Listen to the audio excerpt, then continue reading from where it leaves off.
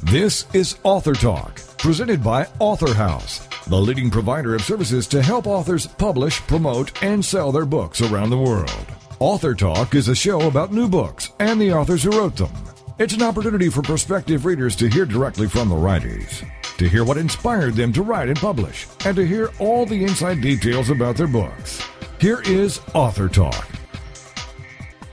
The title of the book, Freedom of the Butterfly, and the author is Beverly Peterson, and Beverly joins us now on AuthorTalk. Hello, Beverly. Hi, Steve. How are you this morning? Well, I'm doing great, and great to have you on the show. We're going to talk about a web of relationships in your book. That's what makes it so popular. Everybody wants to know, what are the characters up to now? And thus, this is a sequel. It is a sequel.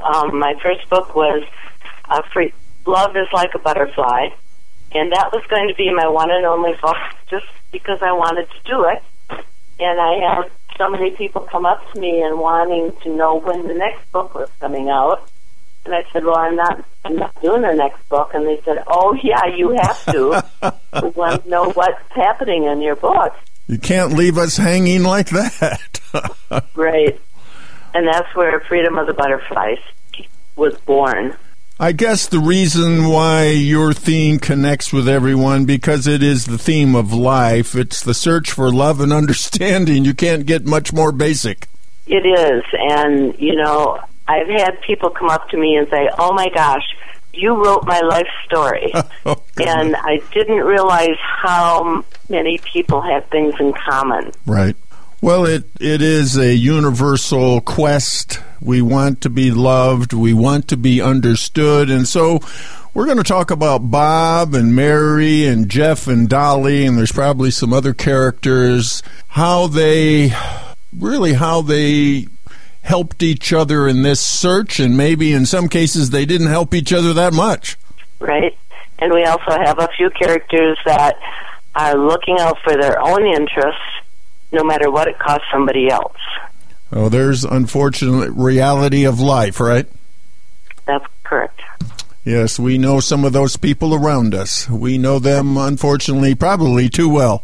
We try and filter through our friends and make sure we don't have too many of those in our life.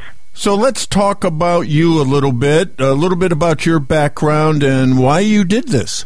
Well, I used to write for myself, and then we bought a resort in Hayward, Wisconsin, which is in the upper northwest corner of Wisconsin. And the resort commanded all your attention. You were there 7 days a week.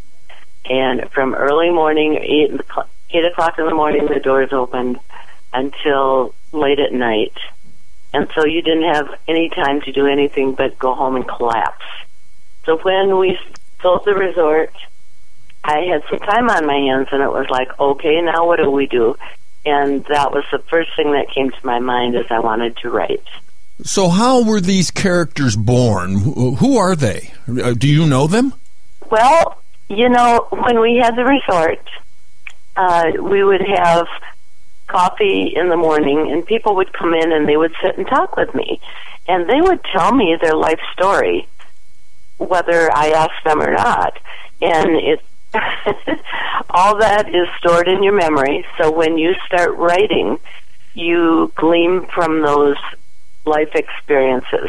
Because, like I said earlier, everybody has the same experiences, maybe just a little bit different, but we're living through the same thing. And so a lot of the characters I know, maybe not exactly the way the characters are, but the experiences that they go through are from people that have told me about their experiences. Well, let's talk about Bob. Tell us about Bob. What makes him tick? Well, Bob is a professional.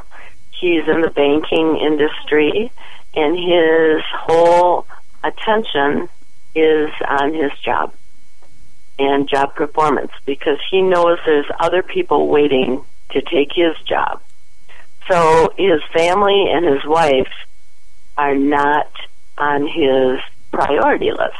So that kind of lays the groundwork for the story, because all of a sudden his wife Mary realizes she has taken care of the children and her husband all her life. Her children are in high school now, and they don't really need her like they did when they were younger. And she's getting no attention from Bob at all. And so she has to think about her life and think if this is the way she wants to spend the rest of her life. And so she goes on a journey, and on that journey she meets all these other characters. And while she's gone, Bob's secretary thought this is a perfect time to try and latch on to Bob. So this is kind of the basis of the book. A bit of a soap opera. It is. It's exactly like a soap opera, but that's what life is. Correct, definitely. So we have Bob who's trying to, well, how hard is he trying to hold on to his marriage? Well, he's not at all until he realizes that Mary has had her last straw and she's going to leave him. And then all of a sudden he's trying really hard to hold on to his marriage. And he likes to blame others. He doesn't want to look in the mirror and point at himself. Well, and I think that's pretty typical of all people. When somebody says to them that they are not treating other people right, they don't like to look at what they're doing. They like to look at the situations around them, saying, you know, this isn't my fault. This is what happened. And so it takes a lot for him to realize he needs to change. What do you expect of me? I mean, what? I can only do so much, right? That's right, especially when his job is a priority. Right. And in our culture, I think we create that, where when you have a job of position, then they expect you to give 100%, no matter what else is going on in your life. Right. Because the corporation feels that's the most important. Right. Then Mary meets Jeff. Yes, she does. Tell us about Jeff and Mary.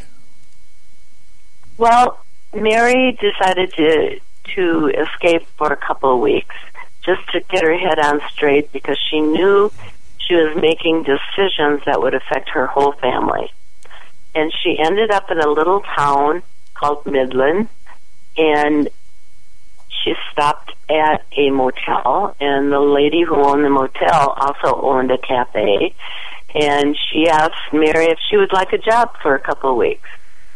And Mary said yes, because that would keep her occupied.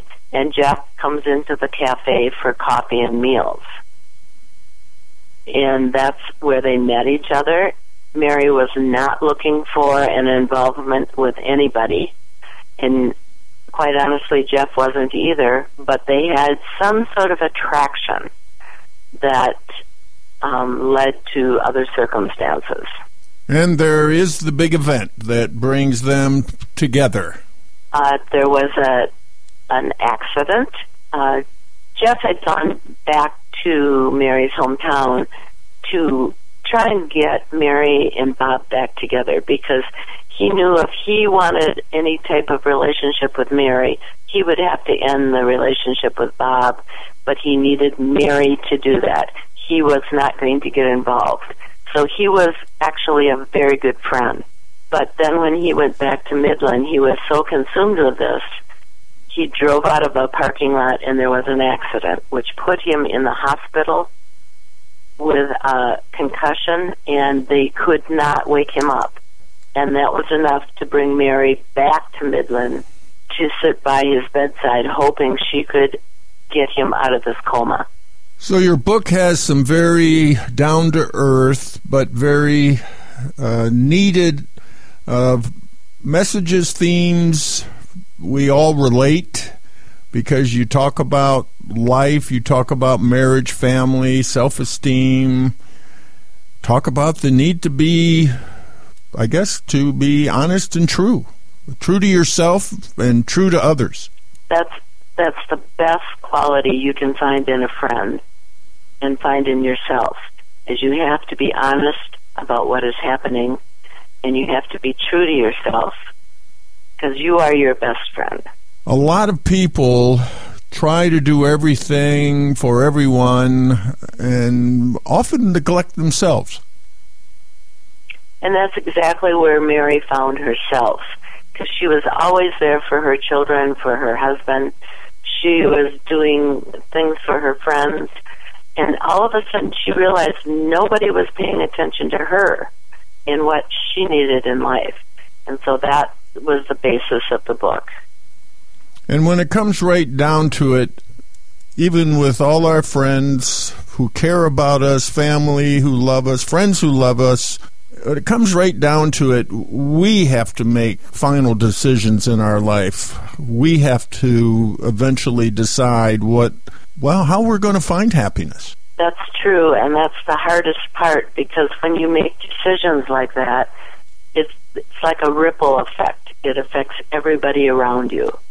And if you're honest with yourself, you have to work through all those things to see if the decisions you are making are the decisions that are correct for everyone. So your book are family-based. How important are families to you, and what kind of theme about families are you representing in your books? Family is very important. I've had people in my family who have gone through divorces, who have gone through really hard times, and sometimes the only thing you can do to help is just be there for them, not necessarily telling them what to do, but let them vent. And so that's something I was trying to project in the stories, is that, especially with Jeff and Mary, he was always there for her on a friendship level. And Dolly, who owned the cafe and the motel, was also there on a friendship level. Both Dolly and Jeff had gone through some very serious, trying times in their life. And so they were able to relate to Mary, and she was lucky to have very good friends like that. Beverly Peterson, she's the author of Freedom of the Butterfly. It's a sequel. And what is your website, Beverly? It's BeverlyPetersonAuthor.com. BeverlyPetersonAuthor.com. Now, people are clamoring for another one, I hear. Well, I kind of left the book where there could be a sequel. Was not planning on one, but I did not totally end all the relationships, and so people have been talking to me saying, okay, when's your next book coming out, because we want to know what's happening with these people. And so that's something I need to think about. So there may be another book, but right now we have Freedom of the Butterfly, and your first book, Love is Like a Butterfly. What's the best way to get your book, Beverly? You can either get it on Amazon.com or AuthorHouse.com, and you can get my book at either site. Thank you so much, Beverly, for joining us on Author Talk. Thank you for having me, Steve. You have a good day. You're listening to Author Talk. We'll be back right after these messages. Have you heard? The pages of American Patchwork and Quilting magazine come to life on our new weekly online radio show, American Patchwork and Quilting. Join Pat Sloan, our blogging and quilt designer host, as she talks about the latest trends, ideas, and inspirations.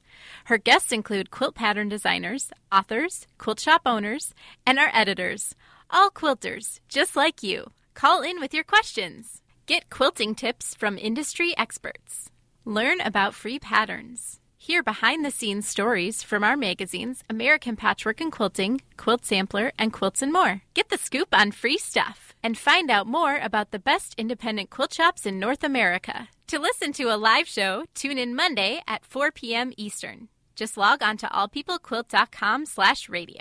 To hear past shows, go to iTunes and search for American Patchwork and Quilting Radio.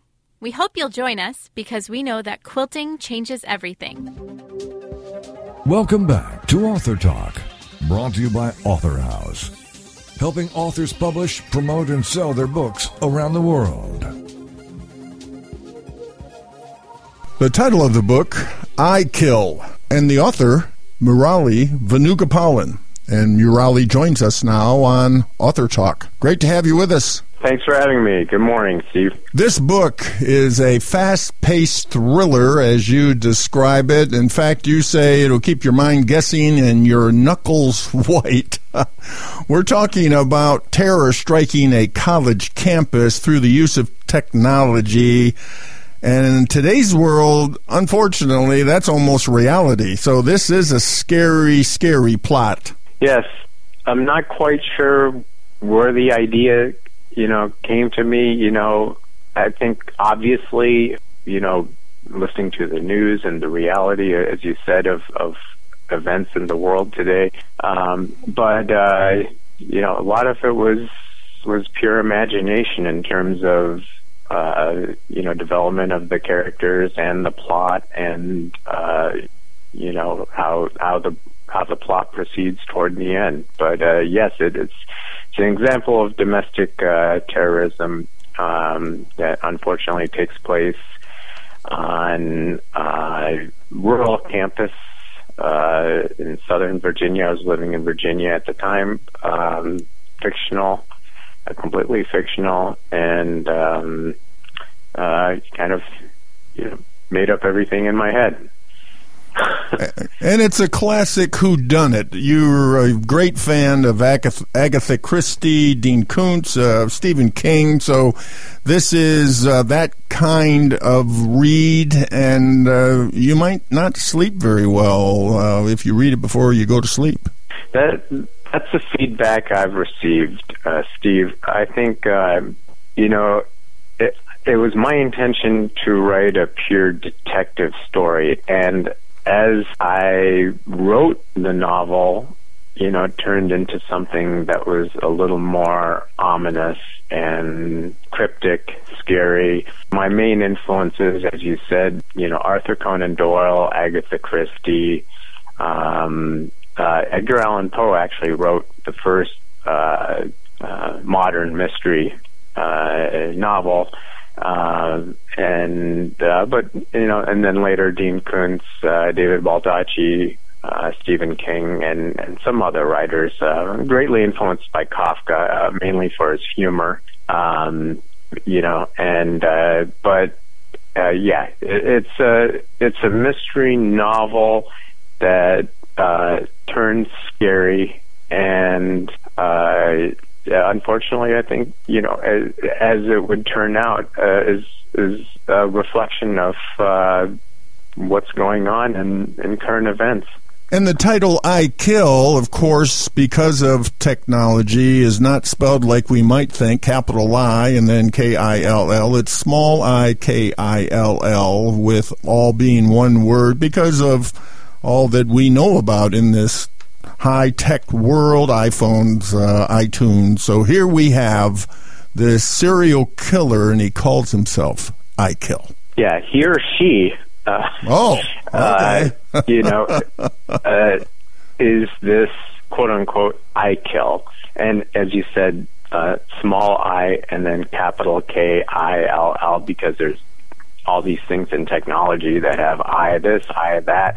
And I'm not just referring to Apple products, but the serial killer in this novel goes by the name of iKill, and is one of the obviously real characters in the novel, but goes by the title iKill.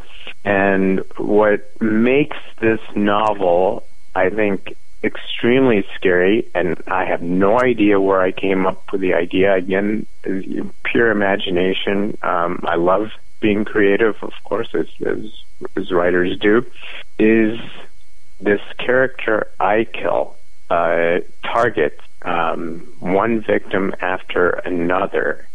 And what he or she does is send emails to prospective victims, the next victim, and includes in the email an attachment or a couple attachments that are pictures of the last victim slain. And this is, it's morbid, it's very scary, and it scares the hell out of, the reader, let alone the person reading the email. And, then that person fears that he or she's going to be the next victim. And as it turns out, that's what happens. So, yeah, the name I pretty much just came up with, and then, that's what this character that goes by iKill does. So the book is basically named after the pseudonym that the serial killer uses. So this rural college campus, Blackwood College in Virginia, obviously because of this, is paralyzed with fear. Here we have a madman lurking among them, and the detective, the private detective, Tom Malkin, he plays an extremely important part in the whole plot. Correct. Yeah, I enjoyed creating the character of Tom Malkin. He is a Gulf War veteran. He's also an Iraq War veteran, and he'd worked for Homeland Security, an intelligence expert, and he's an alum of Blackwood College. And what would happen is the book begins where he's invited as an alum to give a speech on fighting international terrorism in the 21st century. And as it turns out, the night that he stays there, supposed to leave the next day for D.C., the first murder occurs. And he feels an obligation and truly wants to look into the matter, and consults with local law enforcement and says, I feel an obligation. This is my alma mater. I studied here. I actually, Edgar Hall, which is where most of the story takes place, the residence hall, was the residence hall in which he lived when he was a student there. So Tom Malkin, gets a thumbs up from local law enforcement to help out. And like as you mentioned, it's a small, relatively small rural campus. They'd never had anything like this, and they welcome and are honored by his willingness to help out in the investigation, and then he's much needed. Well, the adrenaline really pumps, obviously, with this kind of terror on campus. Let's talk about a couple more characters. Jerry Fowler. Oh, okay. I was going to bring him up. I'm glad you asked about him. Each character has backstory, and Jerry Fowler is in the beginning of the book. I should mention a little bit about the timeline. This book takes place right after Thanksgiving break, when the students return from Thanksgiving break to the residence hall up to finals week. So it's within about a fortnight. And Jerry Fowler turns up late, and then he's kind of missing, then he's there. He's a very mysterious individual, clearly hiding something, and he and a couple of the other characters, they have their own backstory, and in this case the common backstory is use of drugs. Again, not something uncommon, unfortunately, in college or in high school for that matter. He's in on it with some of the others, and it doesn't necessarily make Jerry a murderer. However, he is one of the prime suspects, and Malkin and officers Morgan and Gall and Foster and so forth. They look into his situation, but there's a very interesting twist in the book, and I would have to say it's probably my favorite part of the book. It's in chapter 11, and there's a very interesting twist which takes place that involves Jerry Fowler, and from there the reader thinks everything is done, and I'll just leave it at that. If anyone's interested, they can grab a copy of the book and read it and see what happens. I don't want to give it away, but there's a very interesting twist that happens with that character, Jerry Fowler. And so I enjoyed writing that part very much. Well, this is one of those classic mysteries with this puzzle. You get all the clues, the hints, but it's still a mystery right up to the end, and a lot of twists and turns. Before we leave, let's talk about Mindy Adams. Oh, okay. Thanks for bringing her up, Steve. Mindy is, another serious student like the first victim, Jenny, and a few of the other students. I'd say about half of the students in the novel are serious, and the other half are just there to have fun, or are reluctant students like Zach Gillett, interesting character. He really wants to be a musician, but his parents forced him to go to college. And so he's really in a place where he doesn't want to be, and as a result, not a very happy individual. But Mindy Adams, she receives an email from, again, this serial killer who goes by the name iKill, and it scares her to death. And she can't get to sleep. Her head's ruminating, thinking about who could this be. There've already been 2 murders, and this is, I think, in about the middle of the book. And she basically decides, she can't sleep. She's going to get up and take a shower. And, they of course have these communal bathrooms in residence halls. So she goes, takes a shower. She's a little afraid to do so, but thinks that'll calm her down and let her get back to her room and go to sleep. And instead, this character, iKill, sneaks into the bathroom. One of iKill's traits, by the way, as well as some of the other characters, is whistling, or her whistling. She's in the shower, hears whistling, is scared. Suddenly a knife goes right through the shower curtain, and, iKill attempts many times, knowing he doesn't have much time, to kill her, and is unsuccessful. Her parents want her out of there and to come back home. She's injured.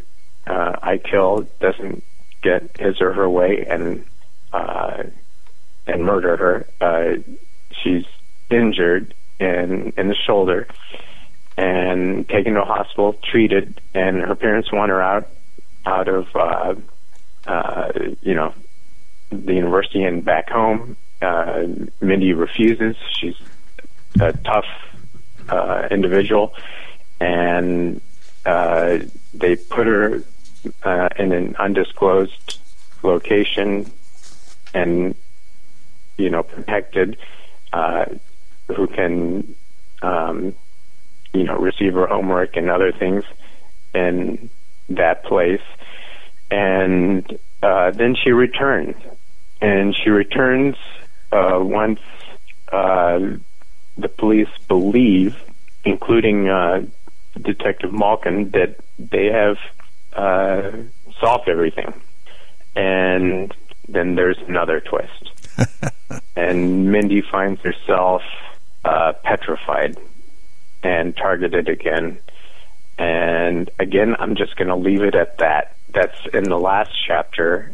And then the chase for her, leads to discovering the identity of iKill. Again, the title, iKill. Murali, tell us, what's the best way to get your book?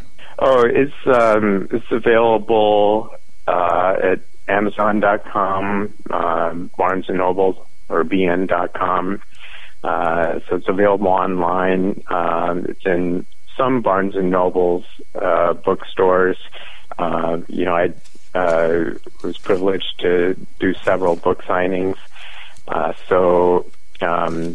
You might find it there. If not, they can definitely order it for you. And, I encourage everyone, if they're interested in a fast-paced mystery, to pick up a copy and give it a chance.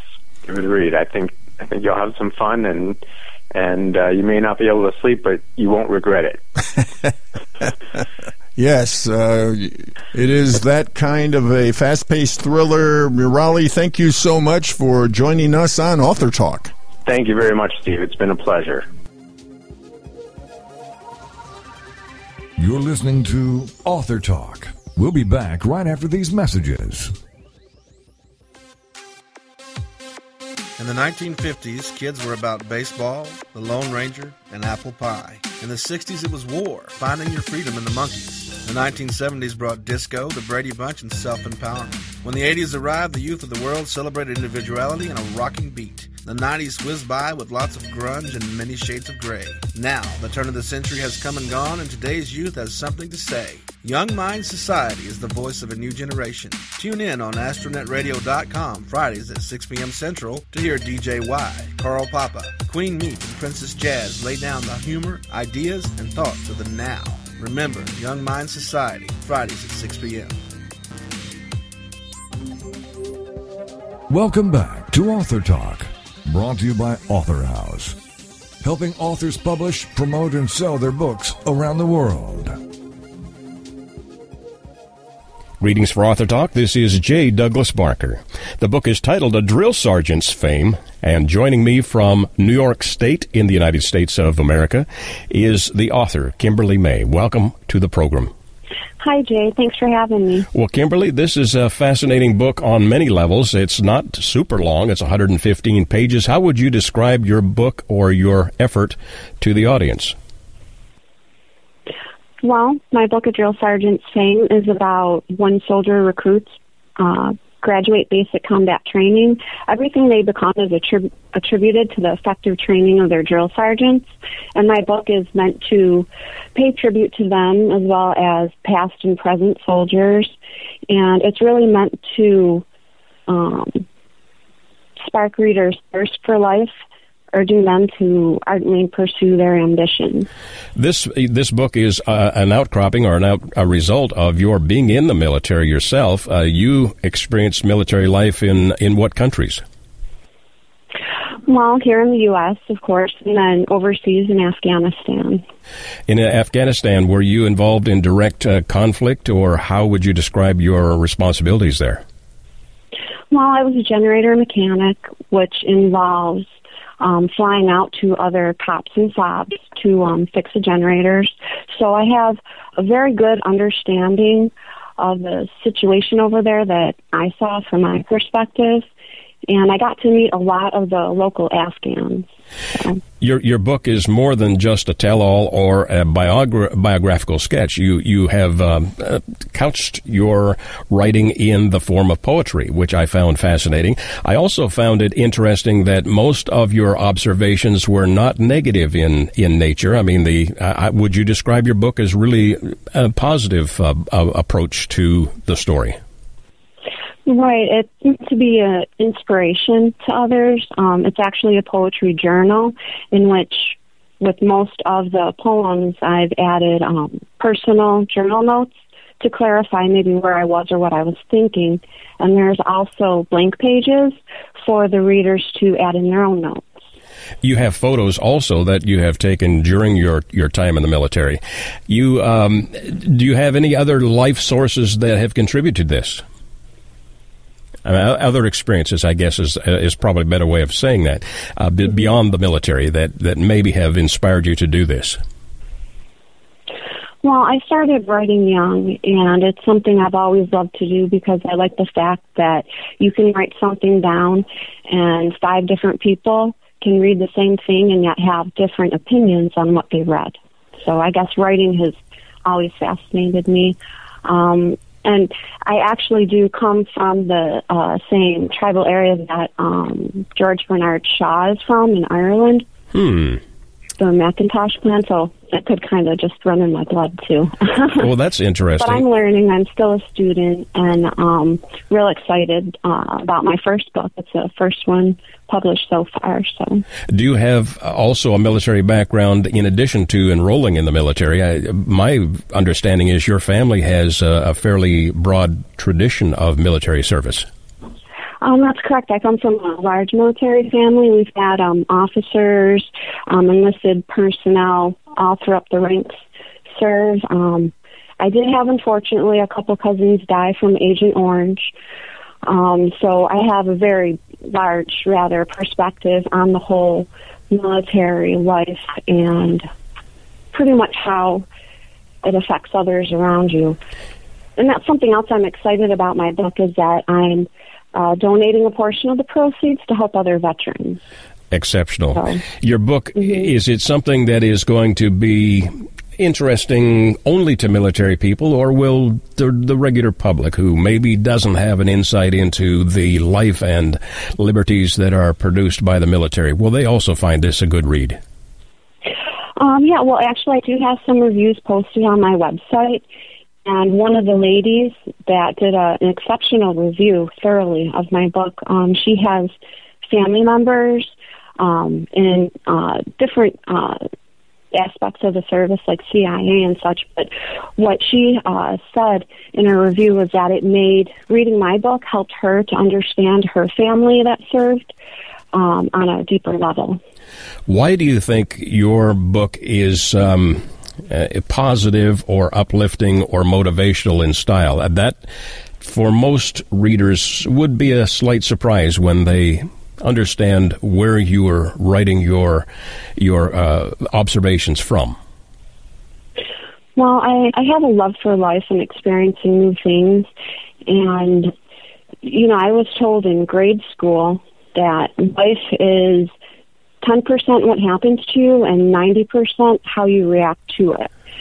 So, and I found that to be 100% true thus far in life.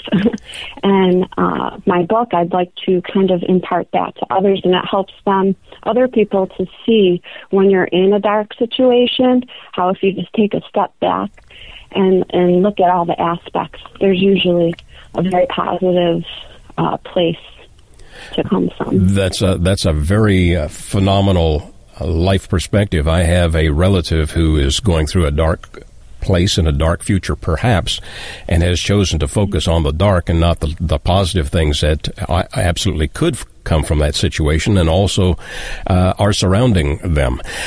Is there any of your poetry, any of your pieces that you have penned that you think might be a good reflection or give people a good insight into how you have approached this writing material? Sure. Actually, I will read to you Afghanistan, Beauty or Boils, Things That Seem Aren't Always So. On my way to a land that seems nothing more than sand, at a closer look, just take a glance.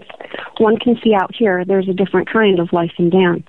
Not one that's dreadful or sad to push forth a tear, rather a wondrous marvel captured in a whirlwind of fear. Life as it was so long ago, recent ages can ne'er behold. The beauty of a way so simple and light, now to us seems shameful, with a dark and gruesome fight. Those enemies who try to correct with an atrocious terror, we the U.S. military soldiers become the shearer, teaching Afghans right, training each and every day, making a way for these Afghans to once take back their country and culture, no more to be jacked. Nemesis disbanded, freedom rings in a different way, making certain to destroy any and all Taliban protege. Excellent. Share a little more insight into the title, A Drill Sergeant's Fame. You yourself were not in a drill sergeant's capacity in the military, if I'm understanding your background, but still you focused on a drill sergeant's fame. Why the drill sergeant? Well, like I said, whenever a soldier makes it through basic training, everything they become is directly because of our drill sergeants. And they have a very, very tough life. It's really grueling, and it'll last for months and months before they even get a break. So, but I'll read to you a shorter caption of A Drill Sergeant's Fame, the poem. Beautiful. Which is what my book is named after. The drill sergeants we've come to know are prodigies at making us feel low, for their voices do precisely yell to viciously dish out hell. They love to exclaim, beat your face, we'd like to put in their eyes just a bit of mace. 'Tis a vengeful thought for now, I'm sure they have a secret calculating vow, and while running the 2-mile race, our drill sergeants will be all up in our face. Hey, you Riri, you're such a window licker, you better move those legs quicker. Our drill sergeants, that's our drill sergeant's way. They make us ball our fists and say, you rode the short bus, not I. We can tell by the demon in your eye. And then it goes on for a little while longer, but then at the end I'm just going to read you the last portion, which is really what I was talking about before. Yes. So now at their best, they'll be seen downrange, together in combat, killing without shame. Stop and realize they'll be filled with pride, to be fighting so fiercely right at their side. Then and there, this won't lie. Thank you, drill sergeants, for this long and ludicrous ride. Beautiful commendation for that difficult position in the military. You have you developed any friendships that have been carried beyond your military experience? I'm curious about that, whether there's some lifelong friendships have developed or whether it's just a respect for the positions and the duty of those who have served. Definitely some lifelong friends. I'm actually going to be going down to a reunion for the 2nd 506, 101st. They're who I served with and went overseas. And there's a couple females and other soldiers there that I keep in contact with. And, yeah, it's like a bond that just never goes away. Oh, that's good to know. I have some of those bonds from my school relationships that go back many years, longer than I'd like to admit. And I have not always felt that military guys wanted to remember and stick with their buddies. Some of them do, some do not. So that's good news. I'm happy to hear that. Now, your book is unique in that it is a military story, but it's done in a positive manner and also in poetic format. Is this book different from others in the marketplace, do you think? Yeah, there's actually no other poetry journals that I've heard of. So in addition to adding insight after each poem, my book's broken up into chapters, so you can readily find what you're looking for. And was there any difficulty or complexity in actually assembling the material for this? And if so, how did you overcome it, and how long did it take? Well, I actually wrote it in the course of about 3 years when I was in the military, and originally it was just a collection of my thoughts, poems I wrote to help other females in basic and such. But as time progressed, I ended up seeing the value of my written words. Some of my friends had read some of the things and really inspired me to actually go ahead with the publication process. And that in itself probably was one of the harder issues, you know. It was my first experience, but I went through Author House, and they were really explanatory and helpful through the process. And are there 1 or 2, maybe 3 words that might describe the underlying message that you have shared in your book? Yeah. Honor, hope, and perseverance. Hope and perseverance, wonderful words, and certainly commendable work that you have accomplished. Were you, in the process, did you enjoy it enough that you may have a sequel to this particular release? Well, I guess a sequel in essence. The next novel that I'm working on is in reference to one of the poems that I wrote in the poetry journal, and it takes you through a journey of a situation that a soldier finds themselves in, and then all of the repercussions and aftermath. But again, in a positive twist to invoke inspiration and change in people. Wonderful. Well, we certainly need books and articles that are positive in nature. Thank you for sharing your story and also sharing the contents of your book, A Drill Sergeant's Fame. My author has been Kimberly Ma. Kimberly, where can my listeners get a copy of your book? Sure, you can go on my website. It's at kimmymae.com. That's KIMMIEMAE.com. And you can also find it on Amazon and BarnesandNoble.com. They can do a search under your name, too, Kimberly, spelled in the traditional manner, and May, M-A-E, and find out about any books that may be released in the future, and perhaps join you someplace on a fan page. Would love to, I'm sure, keep in touch with you and find out about more of your writing endeavors. Thank you again for joining me today, Kim. Oh, you're very welcome, and thanks for having me. My pleasure. For Author House, this is J. Douglas Barker.